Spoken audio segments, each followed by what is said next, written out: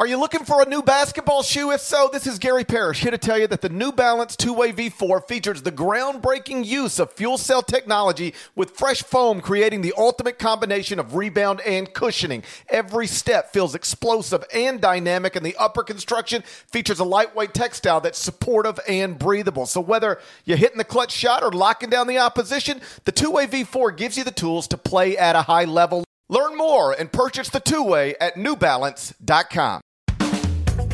Well. Happy Friday morning to everyone. What do we have here? Yes, that is not. For anyone watching live on YouTube, can't wait to see the comments stroll in.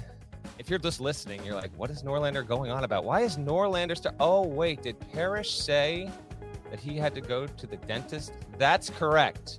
If you're watching live on YouTube, that's David Cobb, CBS sports writer, making his Eye on College Basketball podcast debut the morning after the most absurd ending we've had so far this season in college basketball. And we have so much to get to. And I can't wait to see the viewers in real time react to the fact that Parrish is not on this. He's not on this show. And they're going to be like, wait, who is this dude? David, say hello. Give your life story in 25 seconds. Yeah, hello.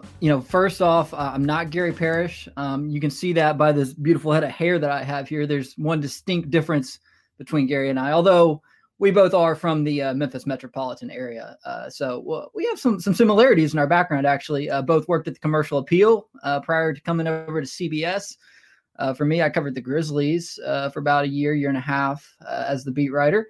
I have a background in college sports, though. Covered Tennessee for the Chattanooga Times Free Press for a couple years, football and basketball. And so been with CBS for a couple years now. Avid listener of the pod. And Matt, I think it's kind of disappointing, actually, that no shouts to Devin Downey. I mean, no shouts to Leaky Black. We're just not going to talk about camel fighting. No. I don't do that shtick. No, this is we're gonna change it up a little bit here. Disrespectful, Gary. Hey, listen. The handsomeness quotient of this podcast has skyrocketed this morning. Just out of this world amazing. So again, if you are not already subscribed to the YouTube page, please make sure you do that. And if you are watching right now, if you're watching in real time, click the like button. See, here's how this works. Parrish never explains this at the top of the show. If you click the like button, hit that thumbs up, it boosts the engagement. It gets more people that could be watching. That might be just strolling around the streets of YouTube at 10 a.m. on a Friday morning, wanting to hear about Rutgers beating Purdue at the buzzer. It might, flare onto their radar, however the YouTubes work, right? Whatever. It boosts the channel. So please like it if you haven't already. Of course, ding the bell. Subscribe to the channel. There will be a link in this podcast episode. Nada will put it in there so you can subscribe. The best way you can support this podcast is to leave reviews and Apple reviews, continue to listen, but also to subscribe to the YouTube channel so that we can get really cool things and stuff to give away to you. Eye on College Basketball and CBS merch that is coming later this season. Also, we are going to eventually be doing YouTube only content, little 5, 10, 15-minute quick bites, stuff that won't be in the podcast feed. That's another reason why you're going to want to subscribe to the YouTube channel. And for everyone listening today, listen, no Parrish here.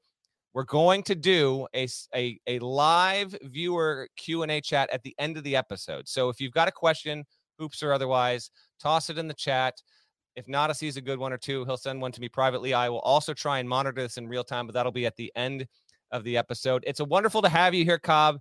Parrish is getting his wisdom teeth taken out.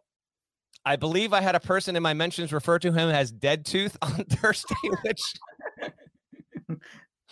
Dead Tooth. I was actually, Matt, I was kind of hoping we'd get like Opioid Gary on this show. But yeah, I know. Well, and that's the other thing. One more thing before we get to Rutgers Purdue, which I cannot wait to talk about.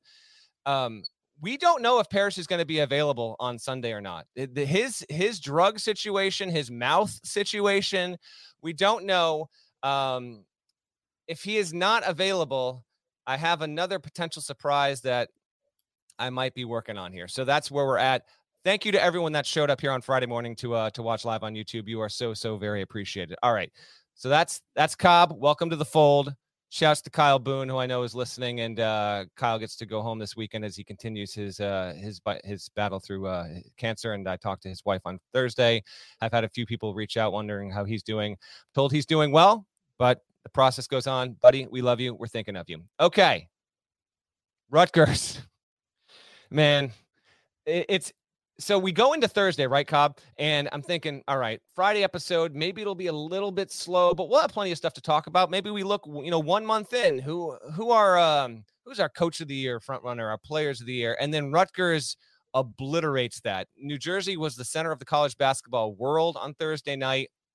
Purdue immediately loses as the number 1 team in the country.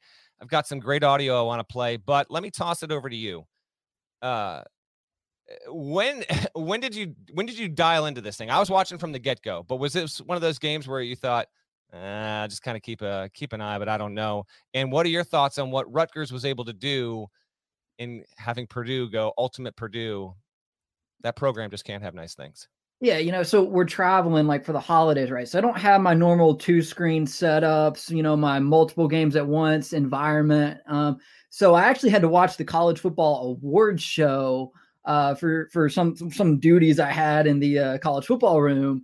And I had Texas Seton Hall up on the TV, and I had the awards show on my iPad. And in my mind, Rutgers Purdue is an afterthought last night. It's one of those that you're going to look at the stats on. But for me, I was far more interested in seeing if Texas, could beat a good team, because that was only the second good team they'd played all season last night. And then, when that game ends, you got to make a decision, right? You're like, okay, 8-point game. Is Rutgers Purdue worth changing the channel for, right? Like, that's a decision you got to make. And, I thought, yeah, okay, it's the number 1 team. There's no other alternatives really. So, thankfully there wasn't another game of interest on, or else I might not have turned to Rutgers Purdue until, the final 20 seconds of the game. But, I caught the last 6 minutes of it. I've gone back and kind of gone through the play-by-plays and the highlights and stuff to catch up on what happened before then. And just an awesome ending for Rutgers, because that program, I feel like, hasn't really had the chance to celebrate what's been one of their best eras yet. And so to see them get to rush the court after finally snapping the NCAA tournament drought last season, but in the COVID environment, for them to get that moment in the home arena, in the rack, as they call it, pretty special. That's right. It's the rack. It's the rack, and it's only the rack, not Subway Arena or whatever GP called it on the other episode there. Man, you hit on something that I talked about on HQ Thursday night. We're still in the dumbest pandemic of our lifetimes. Here in the Northeast where I live, cases are really, they're spiking across the region. And so there's obviously still plenty of precaution and caution out there, but a lot of these buildings, a lot of these universities, like, you have to show proof of vaccination to get in. So there's this idea that at least you're trying to make it as safe of an environment as possible while returning to some sense of normalcy. So for Rutgers to get that moment in that spot, the way that it played out was just unbelievable. And the guy who did it too, that it was Harper, because he's been there the whole time, right? Like, yes. So that was amazing. And it stinks that Geo Baker, was unavailable for that game, because he's another one of those dudes that's kind of helped them have their little renaissance. And the fact that it feels like that renaissance may be ending, we don't know what Rutgers is going to do from here. They could go 4-16 in the Big Ten, or, they could plod their way to, 10-10 maybe. But, for them to have that after the way November went for them, that was something else. Rutgers had a 3-game losing streak against DePaul, Lafayette, which is 296 in KenPom and 2-7 this season. And UMass also was non-competitive last Friday in a just 35-point beatdown at Illinois. There was no indication that Rutgers was going to be able to do this. This is why we love college basketball. Results like this doesn't have to happen in March, doesn't have to happen in February. You have these moments of complete insanity. They'll just pop up at any point here. And again, if that had happened a year ago with, just remove Purdue as the number 1 team, just put 2 other teams there, right? And there are no fans. It's still an incredible moment. We're still leading a podcast with it, but you have the fan element there. It's incredible. I'm calling it the Piscataway prayer. Are we good with that? I feel like a shot of that gravity for a program at Rutgers, which lacks significant history in men's college basketball. I mean, it was either Harper's heave, which is solid, but it wasn't really a heave. It was a Euro step kind of shot. Yeah, right? From 40 feet out. Piscataway prayer. Yeah, hey, I mean, kudos to Ron Harper for the way he executed on that play.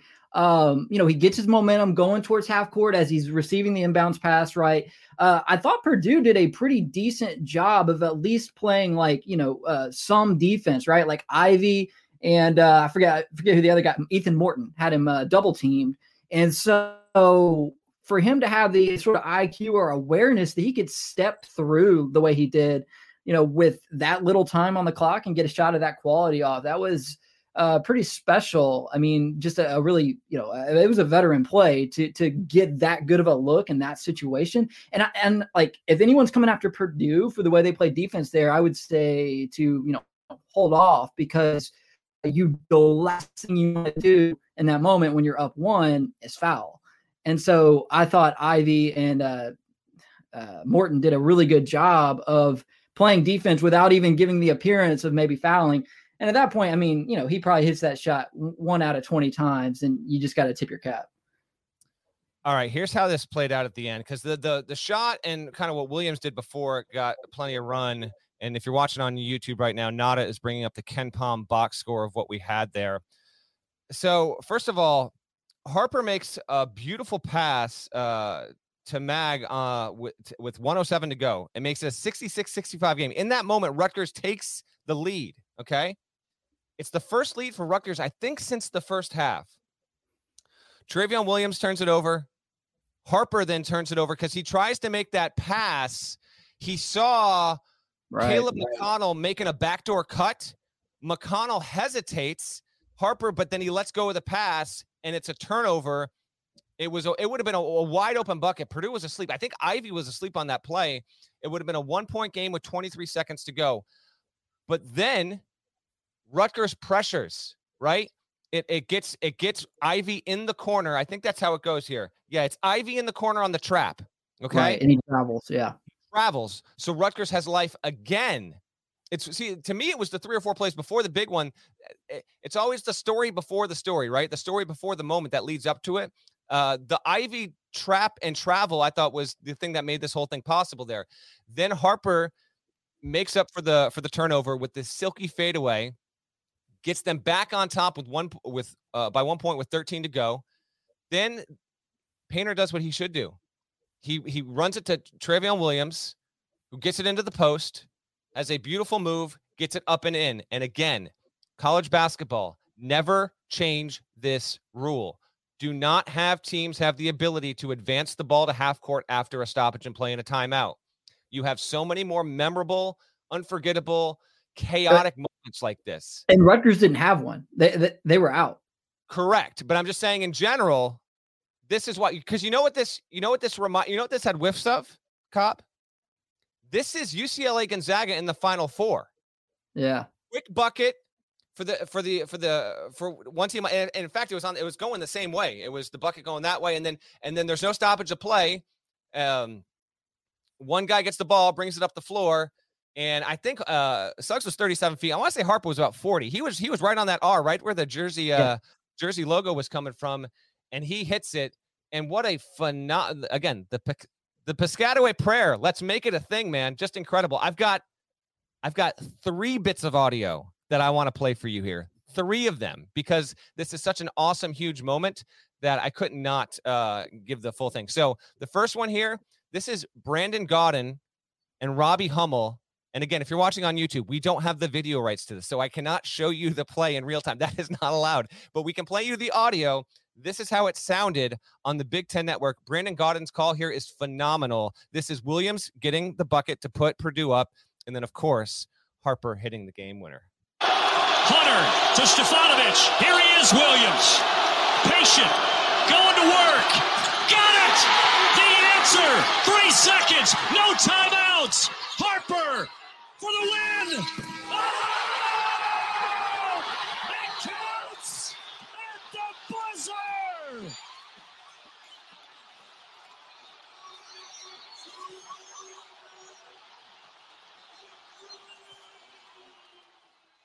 shouts to Brandon Gaudin for that. Notice, first of all, shouts to Hummel. He lays out on that call. Hummel isn't stepping over it at all, and then Gaudin lets the environment take over. He's a underrated up-and-coming play-by-play dude. Brandon Gaudin, great call on the Big Ten Network. Okay, call number 2. This is Learfield IMG with the call. This is the Rutgers radio call here. Your play-by-play guy is Jerry Recco. Austin Johnson, your former Rutgers player, is the color analyst, new to the form. He does step all over this call, but I do love this one all the same. Shouts to Tim Burke, Bubba Prague on Twitter. He grabbed this. This is Rutgers Learfield IMG radio. Here's how it played out.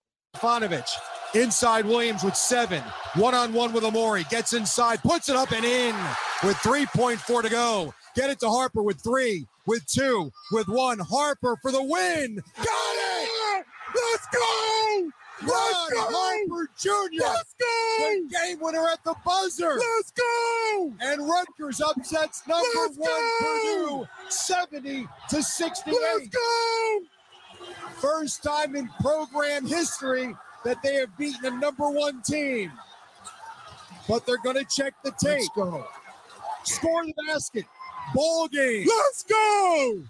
And the student in storm. I thought I had found that one last night, but I definitely didn't, because the let's goes are phenomenal. Just let's go. Also, shout out to Robbie Hummel for not dropping an F-bomb as his alma mater loses number 1 in the country in all likelihood. When they just got there for the first time in program history, he held it together pretty well. And fun fact about that moment as well, Matt, as you know, in a lot of these situations, I don't know what kind of cable you have, but I stream via Fubo, and so sometimes a solid 45 seconds behind what's actually happening on the court. So in a situation like that, where I know we might need a quick story, I've got Stat Broadcast pulled up, which is very much live or close to it. And so, Ron Harper, I've got his fadeaway go-ahead jumper like a solid 30 plus seconds before it actually happens on my screen. So I'm working that into a little, document on the side so I can make note of it in the article if we have to write one.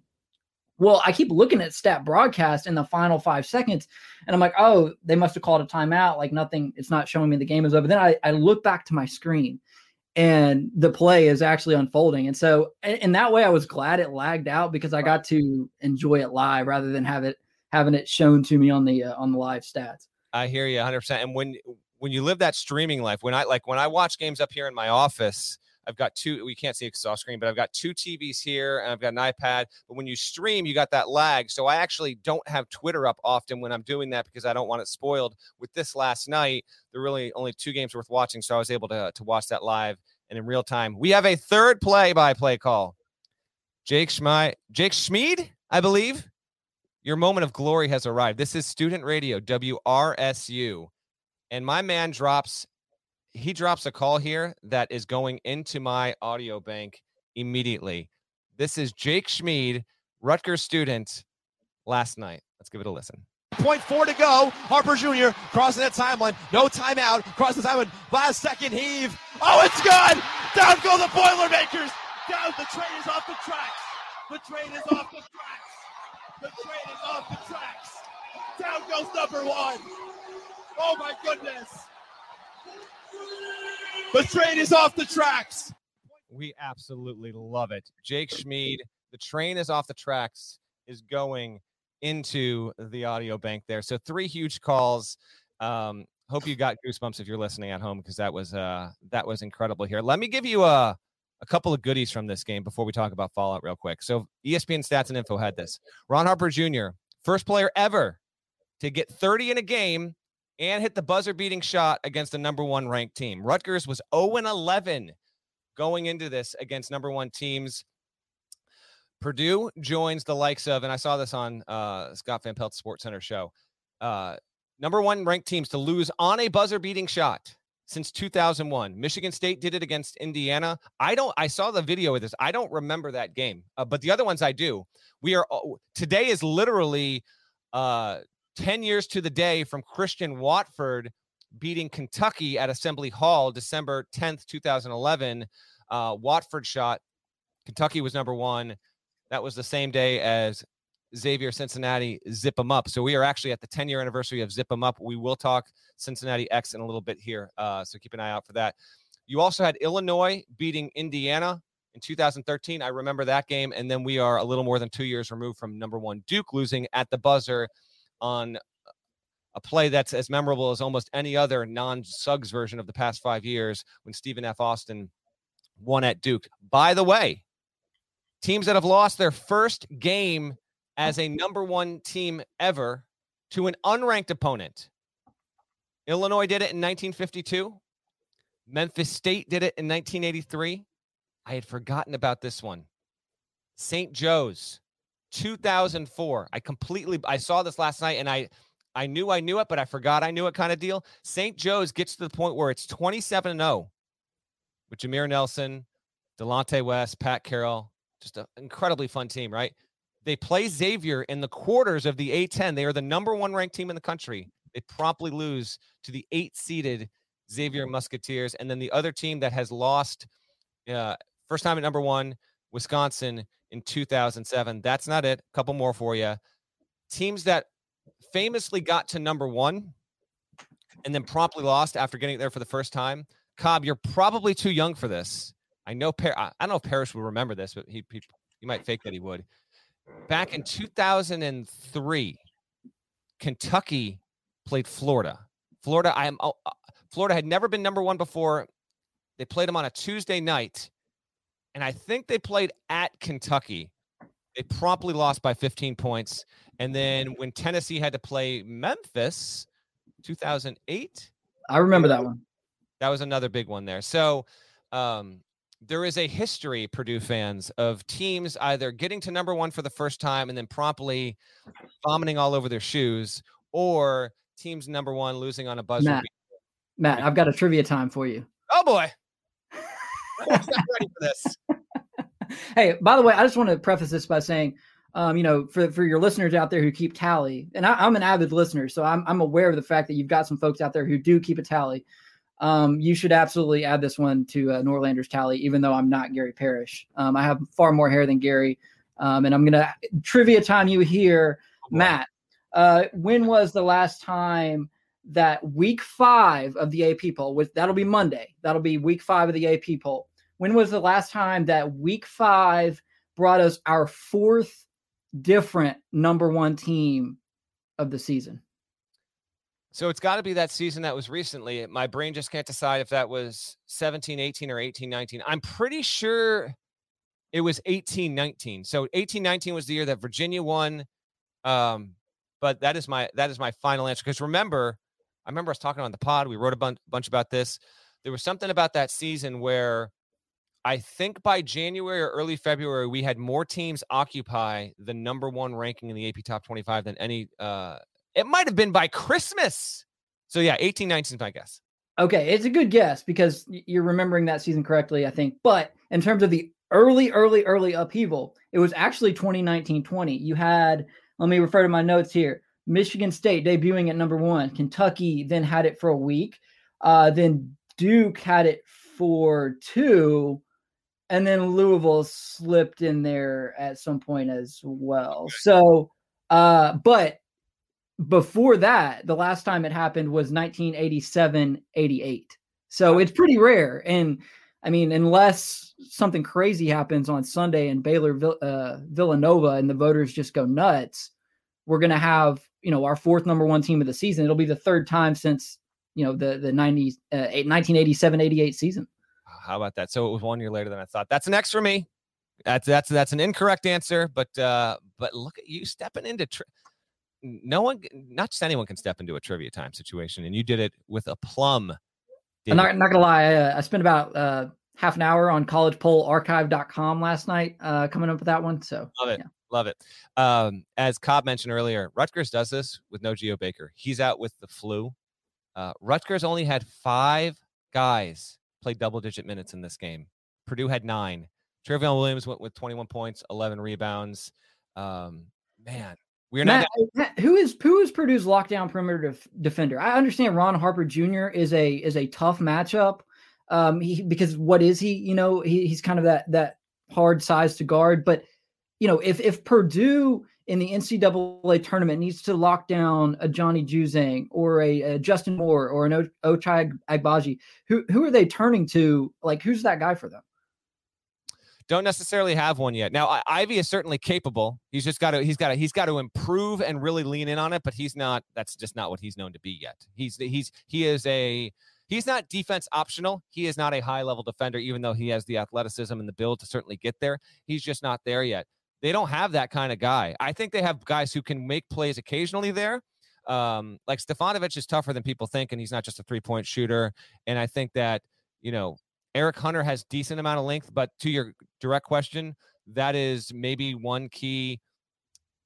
It's one key thing that Purdue is missing. Also, I will note this: after Purdue started the season by getting 80 or more in every single game, it did win a week ago at home with quote unquote only 77, and then they only get 68 here against Rutgers. Still, the number 1 rated offense per KenPom this morning are the Boilermakers and sit at number 2 in the KenPom rankings. But for Rutgers to hold, man, I don't know if Purdue will be held under 70 more than one more game between now and the NCAA tournament. It was a hell of a performance for Steve Peichel and his team to get that win. We're down to 8 unbeatens, by the way.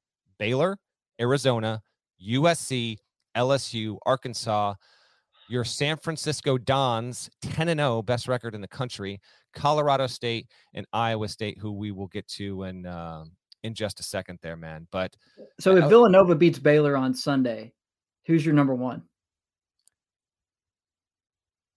You know what?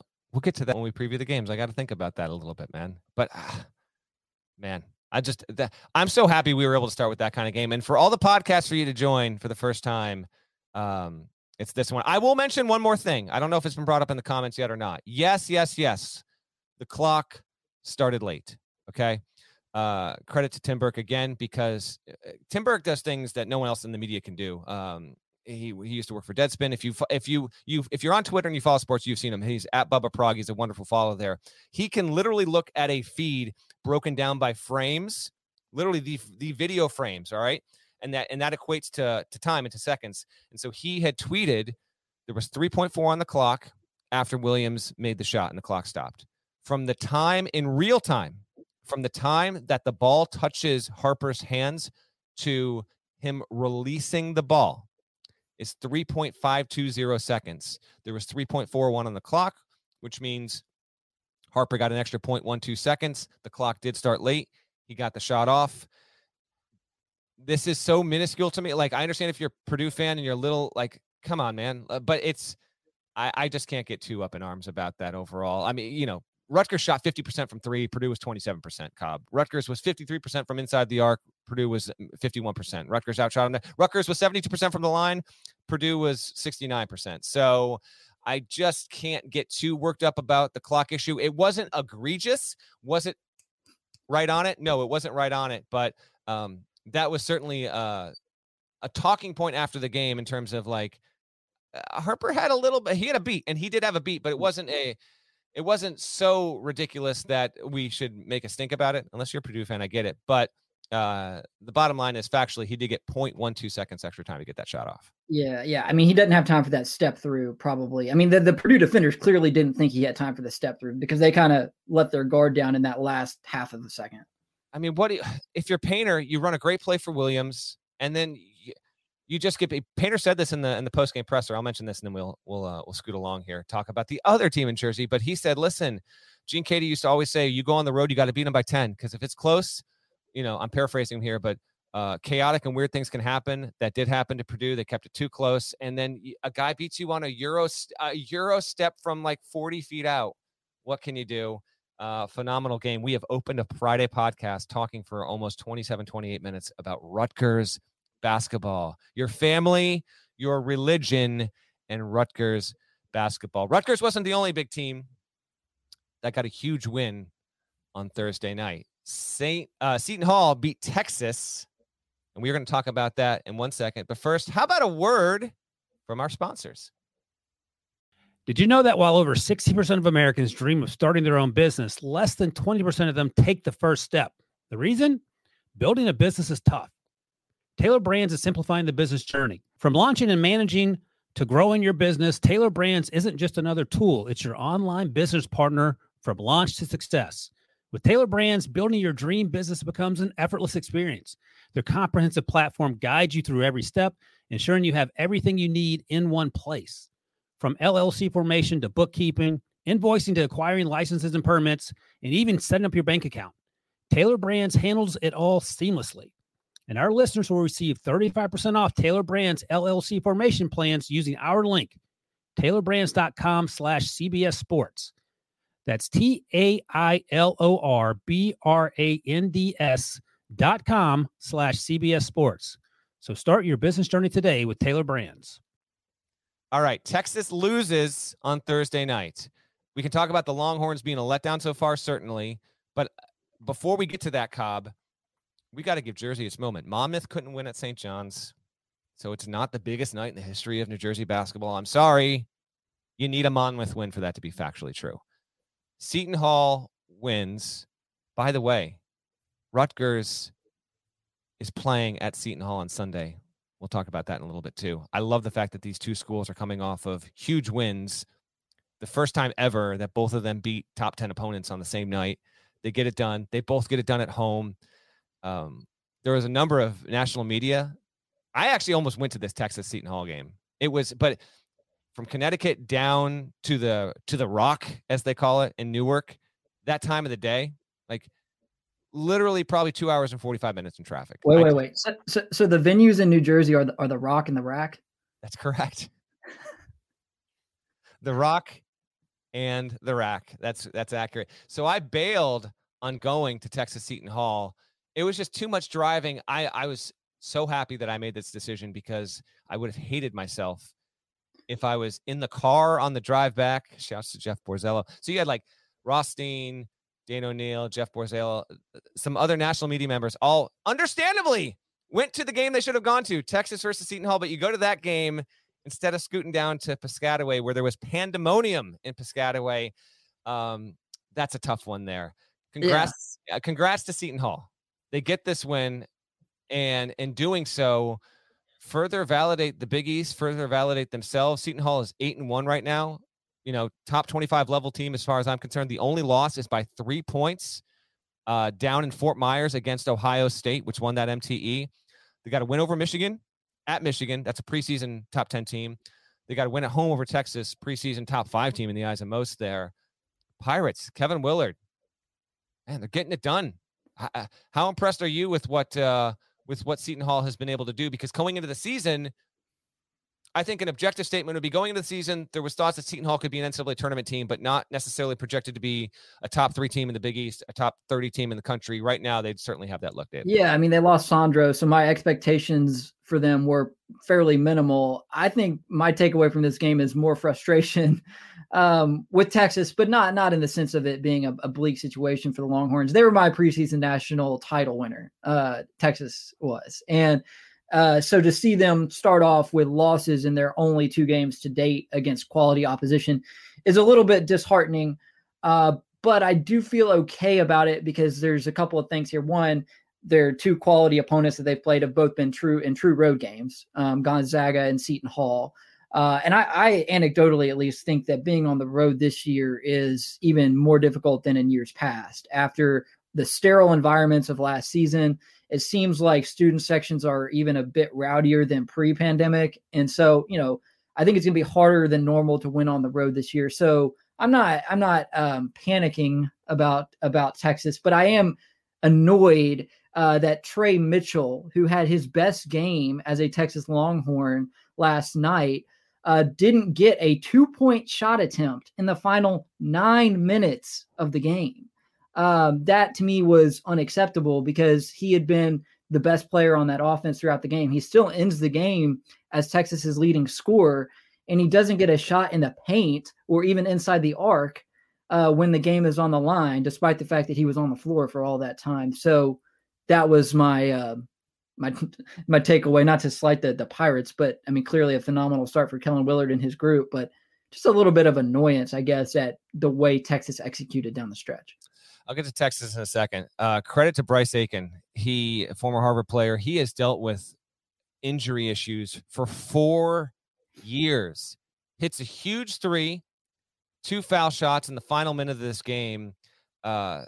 Just, he only had 10 points, but they needed him. They don't win the game without him. He was he hit one big three after going, I think, 0 for 7 leading up to that point. Jared Rhoden made some nice plays as well. Man, Seton Hall, they just seem to have enough there overall. By the way, Texas, you mentioned Texas. They were, I think, 1 of 13. They were 1 of 13 from 3-point range. 0.7. Carr, yeah. How often are Carr, Ramey, and Jones going to combine to go 1 of 10 from 3? And that's what they did. That's a good point. That hurts them a lot. They went real time. Texas went 30 minutes without making a basket because it was 58-56. Then the official, if you did not see this, thank goodness, the officials had to confirm with the official scorebook about the foul situation. So they do this going into a TV timeout, and then they take another 15 minutes to figure this out. And this is when the game was at a fever pitch, final media timeout. They come, it didn't totally burn Texas because they wound up hitting a couple shots there, but they did go 30 minutes in real time without a made basket there, and that did not help matters whatsoever. As for Texas overall, 6-2. The only 2 good teams they played have been on the road. I saw them in person against Gonzaga. They lost by 12. It might as well have been by double that.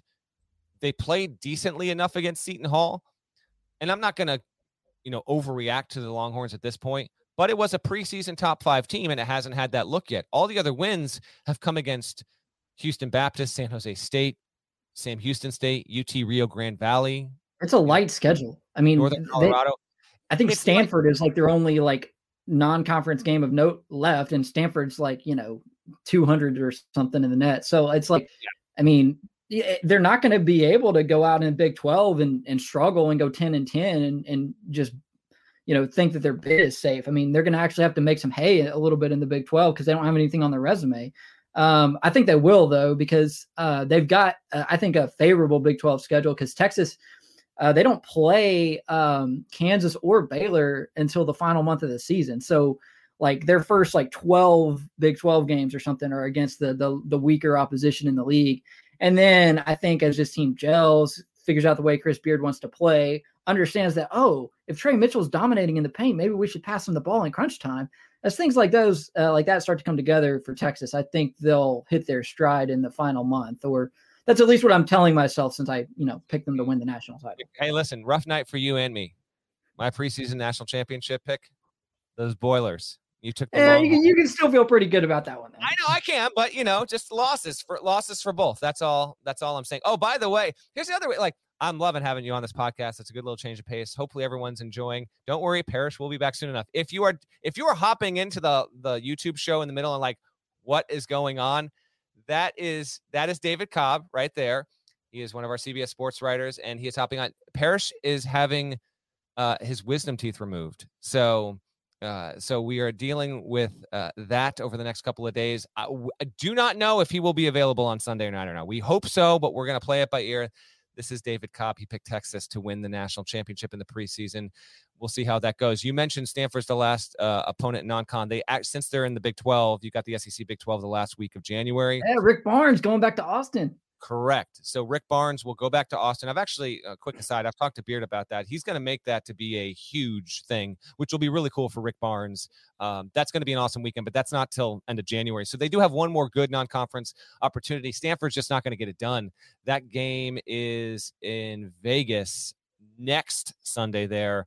And point I was going to make was this was a preseason top 5 team. Haven't lived up to that. Just haven't done it yet. Maybe they'll get there. I was skeptical all along. I did not put them in the top 5. I almost begrudgingly, I get so annoyed with myself when I do this. I begrudgingly put Texas in the top 10 because I talked myself into how everyone else was saying that you really can't justify not having them. I really did think that Texas was going to be closer to that 12 to 15 range, but no excuses. I put them top 10. I'll own it. They haven't looked as good as I thought they'd be. But after having spent time with them at Gonzaga, to be fair, it's not like the staff thought they'd be 6-2 with both of these losses, but there's a real sense that come find us the end of January and see what we look like then. Yeah. So look at Beard's track record. He had a Little Rock team that was awful, turned around and winning 30 games his first year there. Texas Tech, he has him in the national title game his second year.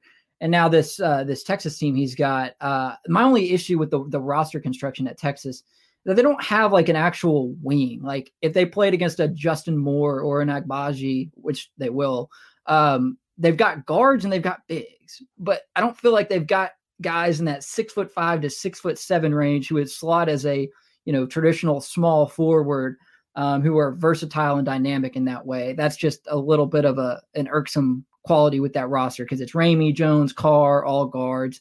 And then they've got more bigs than they know what to do with. I just don't think Christian Bishop is, versatile enough to really classify as a wing at this point in his career. So just a minor beef there. But I do believe in Chris Beard. He's done so much with, in the first years of his previous tenures. And he's got enough talent on that team to where, I think they could still compete in the Big 12. Other game of note from Thursday was just Iowa State getting the win. No doubt about it over Iowa. So ISU remains undefeated at this point. TJ, yes or no? I'm springing this on you. We didn't talk about pre-pod. TJ Otzelberger, 4.5 weeks in, national coach of the year front runner. Agree or disagree? Absolutely. I mean, you inherited a 2-win team and you've quadrupled that in the first month of the season. That's really unbelievable. I don't even know. I don't even think there's a debate to be had after Purdue loses last night. If we were handing out the award this morning, step aside Matt Painter, it's got to be Otzelberger. It's got to be Otzelberger at this point, and then Tommy Lloyd, number 2. We'll see what he does this weekend, and we'll get to those in a second there. Here's where we're at conference-wise, a little more than a month into the season. Win percentage-wise, this is the order. Big 12, this is win percentage. Big 12, Big East, SEC, then the Big 10, thought maybe the best conference of the preseason, 4th in win percentage, and then there's a drop. ACC is 5. The WCC is 6th, ahead of the Pac-12, and then the American is 8th. Big 12 has won 83.3% of its games in non-conference play. Big East, 79%. SEC is at 77, 78%. Big 10, 75.7 win percentage. Give it up to the Big 12 and Big East. They've been good so far. Obviously, Iowa State helps that cause with the win there last night. So WCC right now, we've talked about it on the podcast a couple times before here. To me, it's looking like it could be more than could be, maybe almost should be a 4-bid league between Gonzaga, BYU, St. Mary's, and San Francisco. We are now at 34-5 for those teams. They're all top 40 in KenPom. Then there's a drop. Santa Clara sitting at 87. Loyola Marymount, which could be spoiler in that league, is at 108. It's not going to have an at-large case there, but give it up to the WCC. Yes, the bottom half's going to drag it down, but the Pac-12 has been atrocious, and I think it's even money right now with those leagues who gets more bids to the tournament. Pac-12 right now has 3 legitimate teams. USC is undefeated. Arizona is undefeated. UCLA is 7-1. And then after that, maybe Washington State will get into the picture. I think there's a chance. But we're looking at Oregon's 5-4. Huge letdown. Stanford hasn't made any kind of move. Utah 6-3. Pac-12 will probably work its way to a 4-bid league, but there's no guarantee of it. We could be looking at who's the most disappointing in the Pac-12? I mean, Oregon State went to the Elite Eight and is 1-8. So yes. I mean, what is happening there? I don't know. I have no idea. Shouts to Wayne Tinkle. He goes on, and I said this at the time. I think I said it in our Pac-12 preview. Oregon State making last season's Elite Eight is one of the most random bends of the universe for the NCAA tournament, maybe the most ever. This is a team that was 10-10 at one point. Don't worry, I'm not going to harp on OSU too much here. But they were 10-10 overall, and they wind up getting in because they win the auto bid. They beat Tennessee, Oklahoma State with Cade, Loyola Chicago, which kicked the crap out of Illinois, and then they lose by 6 to Houston, and now they're 1-8. He gets a $17 million extension. So yeah, they're a huge letdown there. Big 12, Big East. Just real quick to focus on those before we pick the games this week. Big 12 right now.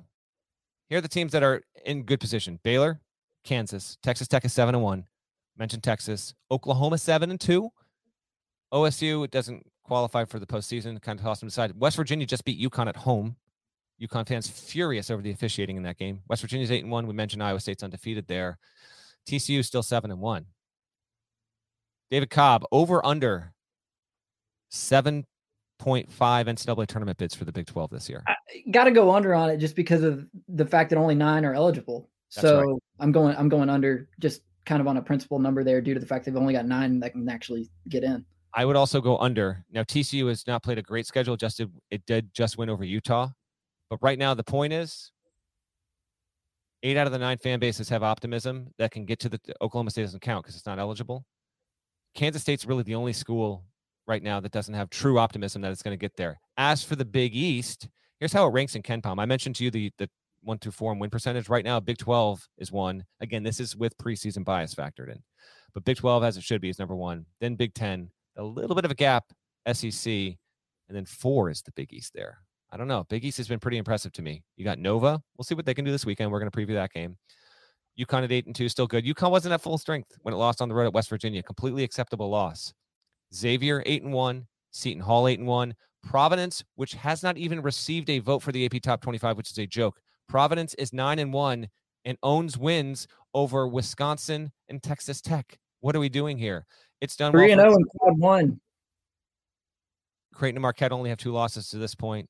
Even DePaul, 7-1, haven't played a tough schedule there. It's been pretty interesting. Any other thoughts on the leagues before we start picking some games, Bud? No, I mean, it's just the ACC's lack of anything stands out as well. I mean, the WCC has them doubled up in the AP poll this week. I mean, Duke's still the only team in that league in the polls. It's just what's going on there. I mean, it's kind of sad. It is. All right, we're going to do Final Four in 1. So Parrish I didn't get his picks. This is going to mess up the tally, but it won't fully mess it up. I've got a ski weekend planned in January, so I just won't make the picks for that episode. Parrish doesn't make the picks for this episode, and at the end of the season, we'll have, I believe, picked for the same amount of games here. So Cobb picked the N1.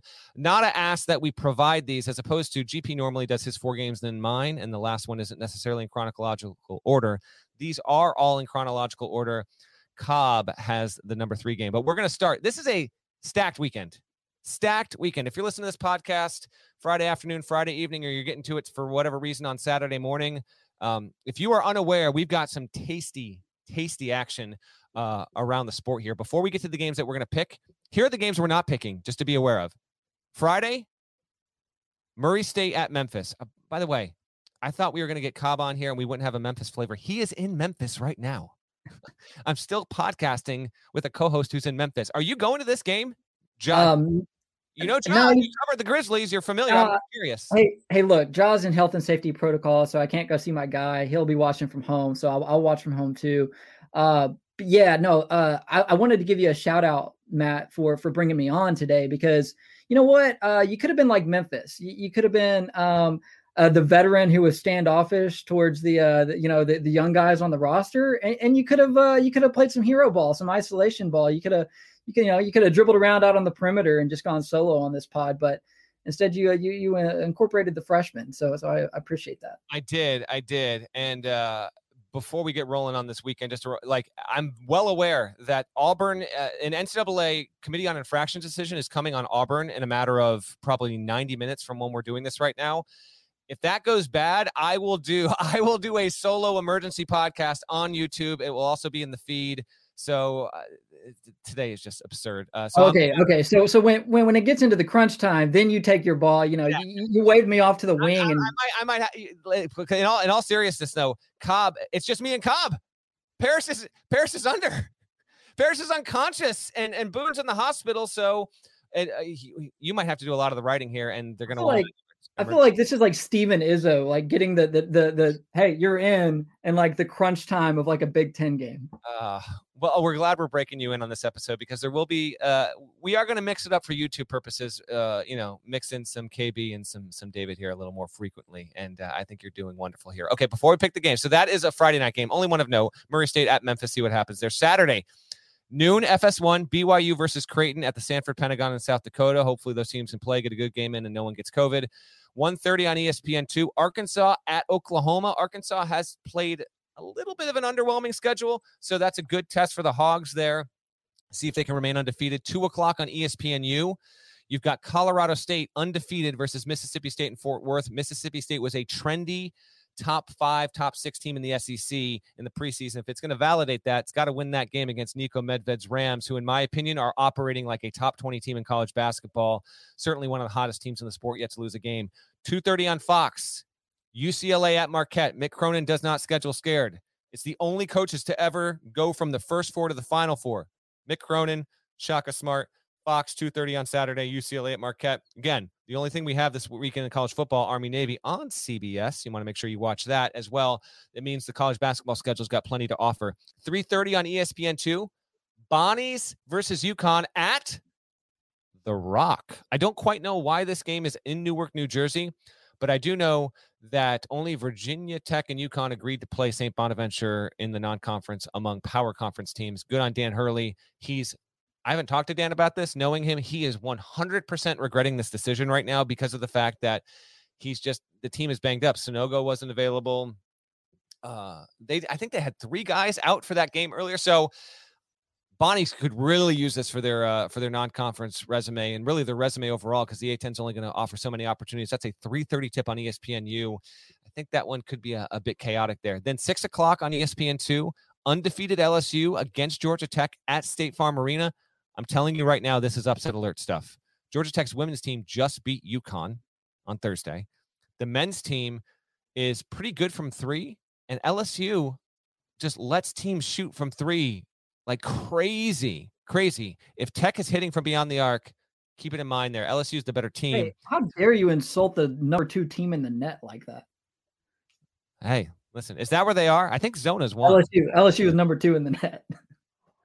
They're kind of scooting under this is the weekend for teams that have had really good starts to really, get some run on the Sunday pod and maybe some more national love there. That's a 6 o'clock tip. 8:30 on FS1, Cincinnati at Xavier. Love it. This is a good Saturday here. Cincinnati, first year under Wes Miller, not a ton of expectation. You go and you win at Xavier. If you do that, you change the whole dynamic. The paradigm shifts on Bearcat Nation if they can get that win. Xavier's the better team. Xavier should win. But the point is, Wes Miller has been able to bring in more optimism and I think just positive vibes for that program in the first 5 weeks of the season than I think even Bearcats fans thought. That's a really, really cool thing. And then 2 others on Sunday to be aware of. Virginia Tech plays at Dayton. Normalize this. Good on you, Mike Young. Don't schedule scared. Dayton's a little down. Yeah, it's a little bit of a dangerous game, but if you get the win, you get a valuable non-conference road win. And then 4:30 on Sunday, Florida is going to play Maryland at the Barclays Center. Shouts to Adi Joseph, our managing editor. He will be in the building for that. Those are the games we are not picking. Now it is time for the Final 4 and 1. I told you, we have a stacked weekend here. Saturday, noon on Big Ten Network. Wisconsin at Ohio State on David Lighty Court. Ohio State is favored by 4, according to Ken Palm. What is your pick, David Cobb? Yeah, I've got Ohio State -4. Now, do you want me to give you any reasons why? Or yeah, of course. Yeah, okay. I like the fact that Ohio State should be able to draw Wisconsin 7-footers away from the rim a little bit and open up the floor here. Now, I mean, it's not like Ohio State has a bunch of really uber talented guards who can get into the paint, but I think it's going to make Wisconsin really uncomfortable when EJ Liddell and Kyle Young start putting up threes against their 7-footers, and I think Liddell certainly can use his outside shooting ability to draw those 7-footers out and then drive around them and get to the hole. I like it. Succinct, fast. We'll make this pick segment faster than normal here. I'm going to take Ohio State in this spot to cover this number. Wisconsin has been fantastic. Johnny Davis has to be on the short list. I'm talking National Player of the Year candidates through the first 4.5 weeks of the season. I'm talking top 3, top 4. He's been terrific. Wisconsin coming back down 22 at home against Indiana, matching a program record. It showed a ton there. It really did. But I like Ohio State in the spot, and I like that number. So give me the Buckeyes to cover. Ohio State, by the way, looking to go 3-2 against NCAA tournament level teams if it can get the win here. Saturday, Man, there's a lot of good games. This is my favorite game of the weekend. Saturday, 5 Eastern on Fox. Arizona at Illinois on Luther Head Court. Arizona is a 2-point dog. That's right. Illinois is favored by 2 in this game. Who you got? I'm going Arizona straight up. How about this, Matt?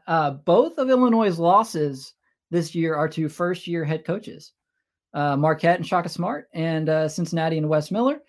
I think Tommy Lloyd makes it 0-3 against the first-year coaches because, let's be real. Nobody's playing better in the country right now than Arizona. Arizona has the largest margin of victory on average of any team in the country, over 32 points a game. They score more a game than anyone else, north of 90. They aren't allowing opponents to score 60 a game. I don't have the net rankings up in front of me right now. I believe Arizona is number 1 in the net now. After what Do they have a case, Matt, to be number 1 in the AP poll if they win this game? That's correct. So first I want to play this. This is Tommy Lloyd. This is what he said. I guess this got Illinois fans a little bit fired up because it was shared out of context. This is what Tommy Lloyd said. I love this drop here. This is what he said about going and getting a win on the road. Arizona coach Tommy Lloyd. This is a 22-second clip here. I mean, there's nothing better except playing in McHale when it's full of going on the road and kicking someone's ass. I mean, there's nothing better than that. And, it's going to be a huge task. And we're not going in there cocky. We're not going in there arrogant. We're going in there knowing it's going to be a great challenge, and we're hopefully going to be up for it. Love it. Love that. I love that spirit from Tommy Lloyd here. These programs have a history, obviously. The most famous one being in 2005, but they met previously in the tournament there, and they've met recently as well. This is the kind of game to me, Cobb, where these programs should just make a point to try and play each other every 3 to 5 years or whatever. Do a home and home, take a couple years off and do it again. They are congruent non-conference schools and brands. They're huge. Yeah. In my opinion, both top 20 jobs in the country. I love this. I also love the matchup here. Kofi Cockburn has been terrific, almost kind of quietly terrific to this point, but he is going to get an intriguing matchup in this game because Arizona's come on now. Christian Coloco, he's 7'1", 230, a different kind of big. This is a fascinating game. Yeah, and the thing is, Arizona can throw a different, they can throw Tubelis at him. They can bring Omar Ballo in. They got 3 dudes that are, that can reasonably defend or at least attempt to defend Kofi Cockburn. Yeah, and you're absolutely right. And then Benedict Mathurin shooting 60% as a wing from 2-point range this point this season, 34% from 3. Arizona's weakness, if you want to call it that right now, is that they're pedestrian from beyond the 3-point line. We'll see if they can overcome that. Defensively, they're very, very good. Here's the thing. They're great on defense and they play fast. They love to play fast there. Illinois, not a plotting team. They're just more kind of an average tempo team there. We've seen what Alfonso Plummer's been able to do. He's been a big step-up guy. Illinois Twitter lost its damn mind when he had a huge game earlier this week, did Plummer, when Illinois beat Iowa. And I tweeted out that Alfonso Plummer has been what I thought Andre Curbelo would be. And by that, I meant he has been the game-changing player, alongside of Kofi Cockburn. Illinois fans thought that I was saying that Alfonso Plummer is the exact same kind of point guard. I don't know. People take this stuff way too seriously. That wasn't the point. Dude is an automatic scorer. Hasn't missed a foul shot this season. He's 28 for 28, 58% from 2-point range, 43% from 3-point range. He has been huge because Curbelo hasn't been available due to issues with a concussion there. So, keep that in mind. Another factor with this. I do love this game.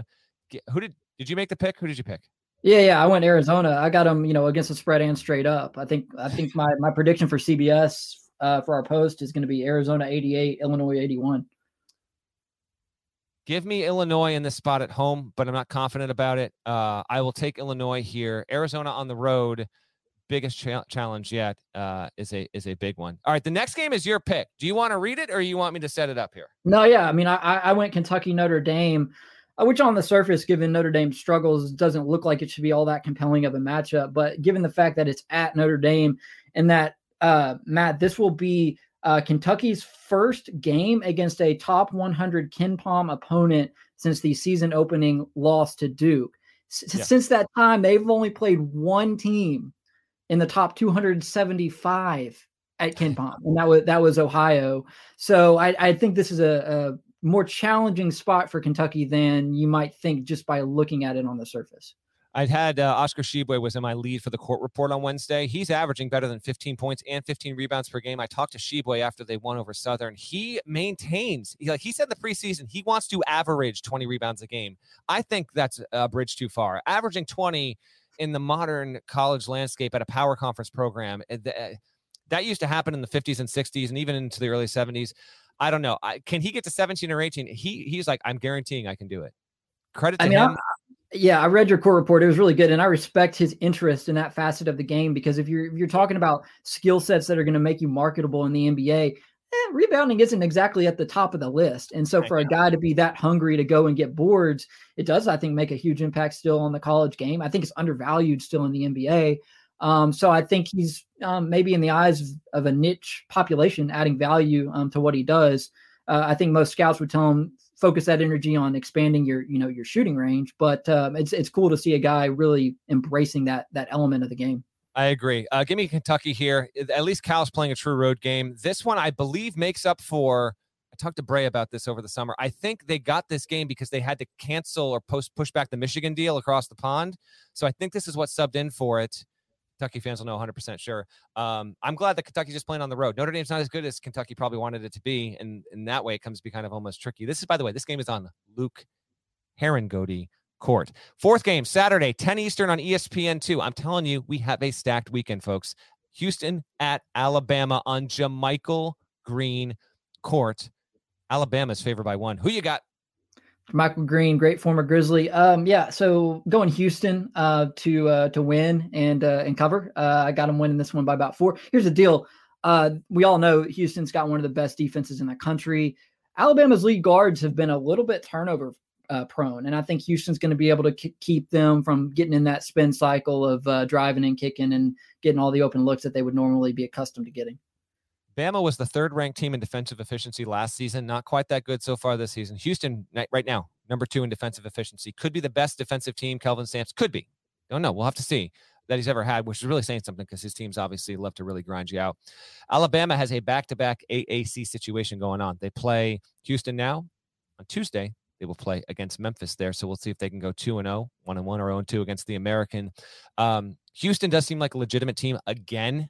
Doesn't yet have a top 50 win. This is a big spot here on the road. I have to take Alabama. Their 4-guard attack is too good. I do think this will be a little bit of an ugly game. Again, we're looking at Saturday, 10 Eastern at night on ESPN2. Give me the Tide to cover. Last game, Sunday, 3 Eastern on ABC.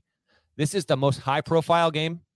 You've got Villanova at Baylor. Neither of these coaches schedule scared. Again, running theme in today's episode here. This will be on Davion Mitchell and Jared Butler court. Got to give both those dudes their due. Jared Butler was actually technically the Final Four mop. It should have been Davion Mitchell. Baylor won the tournament for many reasons, but Davion Mitchell at the tail end of it was the reason. Baylor on its home floor, undefeated, trying to play for the number 1 ranking, and we'll get to that question you posed to me. It's favored by 4 points. Who you got?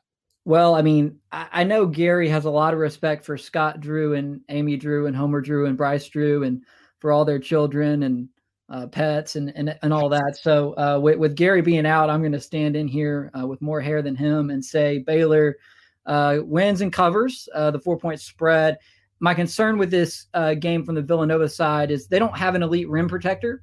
And if you go look at the numbers, Baylor gets more of its points inside the arc than you might expect for a team that has as many quality shooters as they do. So I think they're going to be able to get into the paint and finish in the paint against Villanova.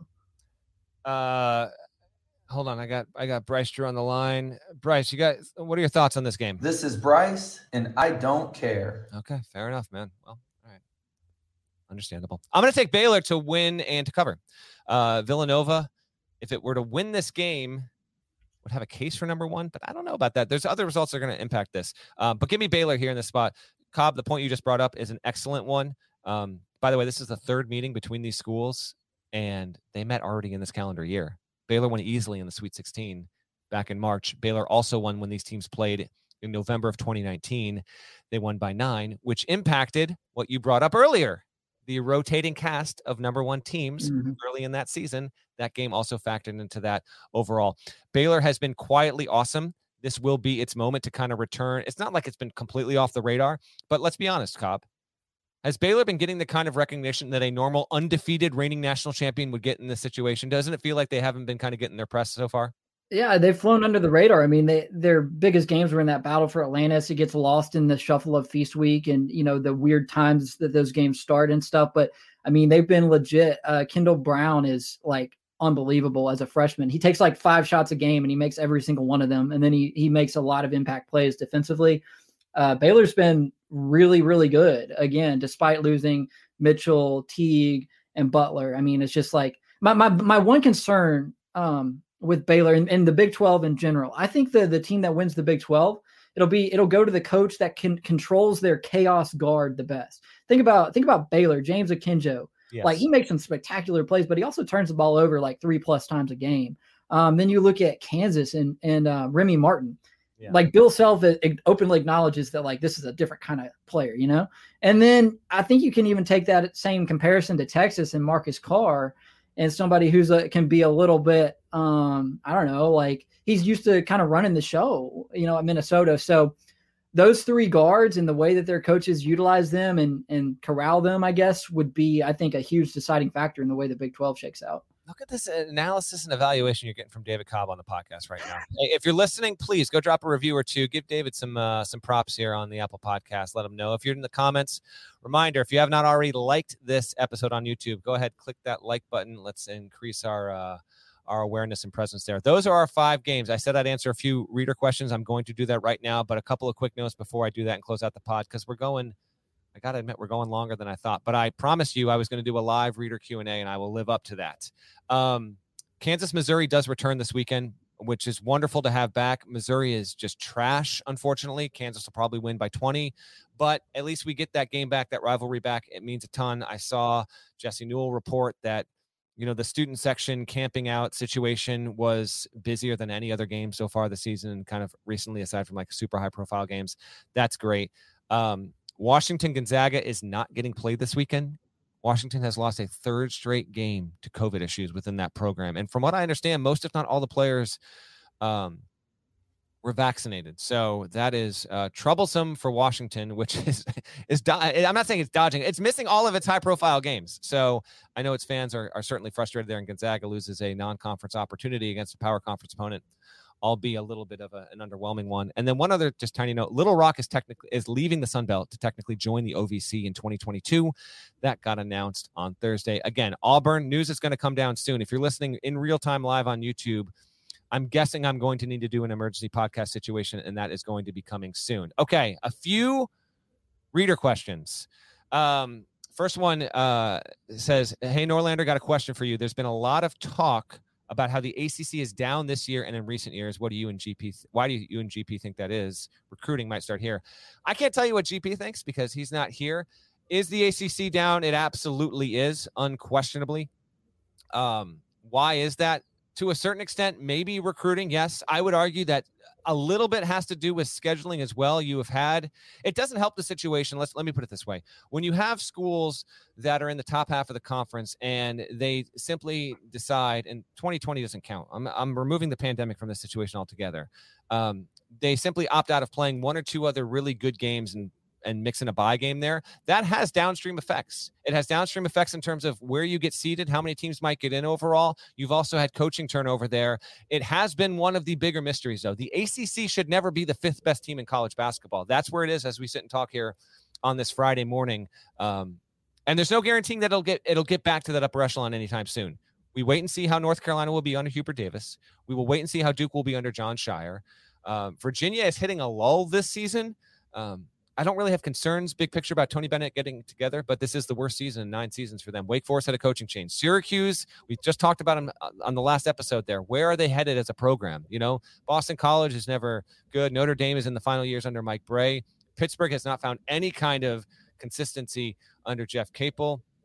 NC State, kind of just there. They need to be more in that top half top third of the league. I think that's one of those cases where when NC State is good, it's not that, college basketball is better when NC State is good. I'm not saying it's like one of those things. It's not like the Steelers are good and the NFL is amazing or anything like that, but it certainly helps the presence of the league. Like there's something really to be said for a great fan base there to kind of complete the triangle, if you will. And NC State just hasn't been that, So Florida State's been good for the most part. Some of it has been to do with recruiting. But the true answer, I don't think anyone has, but it has been a little bit vexing there. Any quick thoughts from you, Cobb, on that?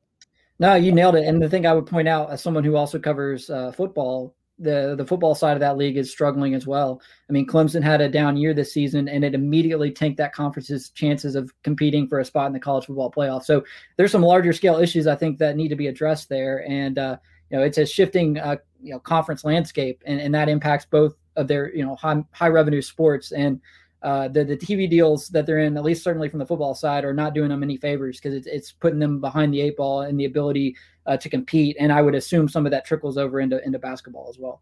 I'm seeing a question from Patrick Cassidy in the chat saying, what's your beef with Jeff Goodman, Norlander? I have no beef. Jeff Goodman is obsessed with me. He is in love with me. He cannot resist this. And so it is what it is. What do you want from me? But he just cannot help himself. Another question here. Recently, the NCAA has experienced high recruiting turnover, like one and dones. How do you think this has affected the sport? Do you think this has been a positive or a negative? I think it's a more positive than negative. It's one of those deals, like, it is what it is. You get superstar players. It helps college basketball to have Zion Williamson, Cade Cunningham, Trae Young, go back, Carmelo Anthony, Kevin Durant. These are superstar players. They're often not the only ones. There are second, third, fourth year players that become superstars, that become first-team All-Americans. We get that often as well.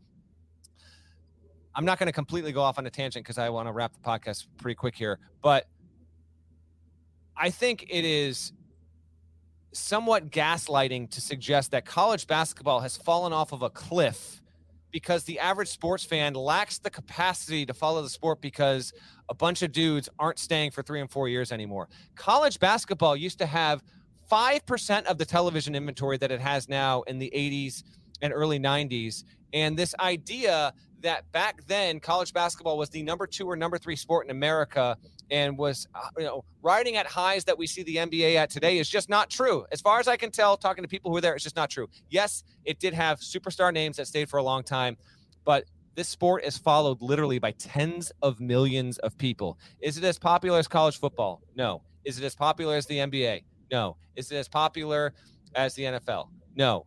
That's okay. It's never going away. So I don't fret over this, and I think it is a default lazy talking point.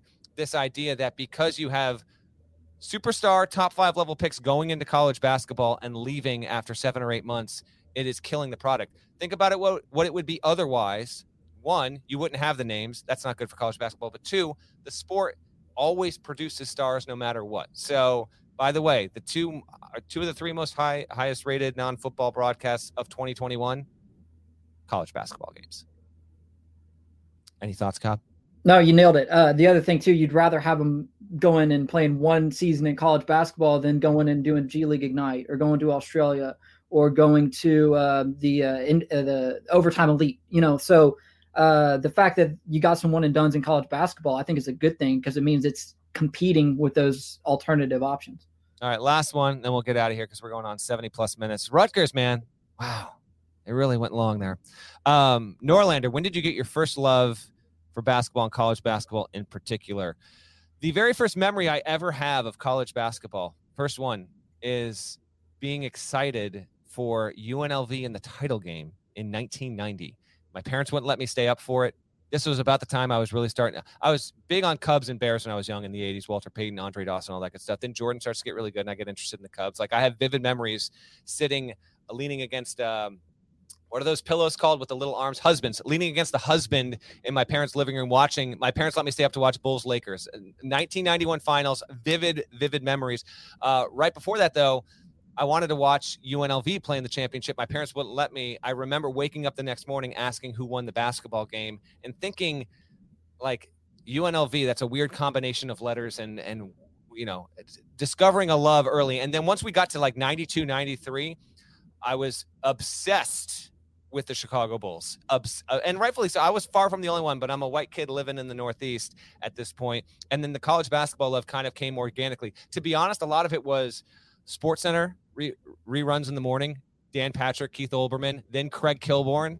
Love it. Kilby, love it. And so ACC tournaments, all this stuff. I remember Dick Vitale having a huge influence on me. And so that was kind of it. You know, I lived in Vermont. I wasn't at a Division I hotbed. I actually did like Kentucky in the mid-1990s. That 95-96 Kentucky team is my favorite team of all time because it's really the team that made me love what college basketball could be, what it was. Ron Mercer. I was trying to be Ron Mercer in my driveway. So maybe in an off-season episode I can go on an even deeper dive there. But that's kind of the start of it. That's around 8-9 years old, wanting to watch UNLV. I think the first Final Four game my parents ever let me stay up and watch was 93, because I watched the Weber timeout. I watched that in real time. I definitely remember that one. I can't remember if I ever watched the Duke ones in real time or not, but that's me. As we wrap, Cobb, what about you? What got you into basketball? How did you? Yeah, actually, Kentucky had an influence on my interest in college basketball as well. So I got a lot of folks in Kentucky, and they tried to indoctrinate me at an early age with the Cat's Paws Kentucky basketball yearbook that they would give to me every year. And so the first year that I paid attention to college basketball was the year Tubby won the national title. They beat Rick Majerus in the national championship game with Scott Padgett and Hashimu Evans and those guys. We had it recorded on VHS. So I didn't have cable until I was like in middle school. And so anyway, I watched that Kentucky Utah national title game so many times. And then of course, one shining moment, honestly, I'm not just saying that for the CBS brand, like had a huge impact on like just understanding the big moments of college basketball and what they mean. And then I guess the other one that I probably did in my driveway more times than I can count is Bryce Drew's, shot for Valparaiso to beat Ole Miss. I mean, that's an iconic moment, from college basketball in my childhood that certainly had an impact on the way I saw the game. Man, I could do 3-4 hours of a podcast on where I was and reactions and reliving certain huge basketball moments between the ages of basically like 10 and 25 for me. 10 and 40, why not? Hey, Cobb, you passed the audition. Great stuff here, man. Absolutely. Look at Nada putting the shouts to on the YouTube. That ain't happening, my man. Not my deal. The only shouts I'll give right now is to Kyle Boone. Parrish literally is unconscious right now. They're in his mouth. Dead tooth. Shame. Thank you to everyone for listening and for watching on YouTube. Please do subscribe to the YouTube channel. Go give David Cobb some nice comments in the Apple reviews.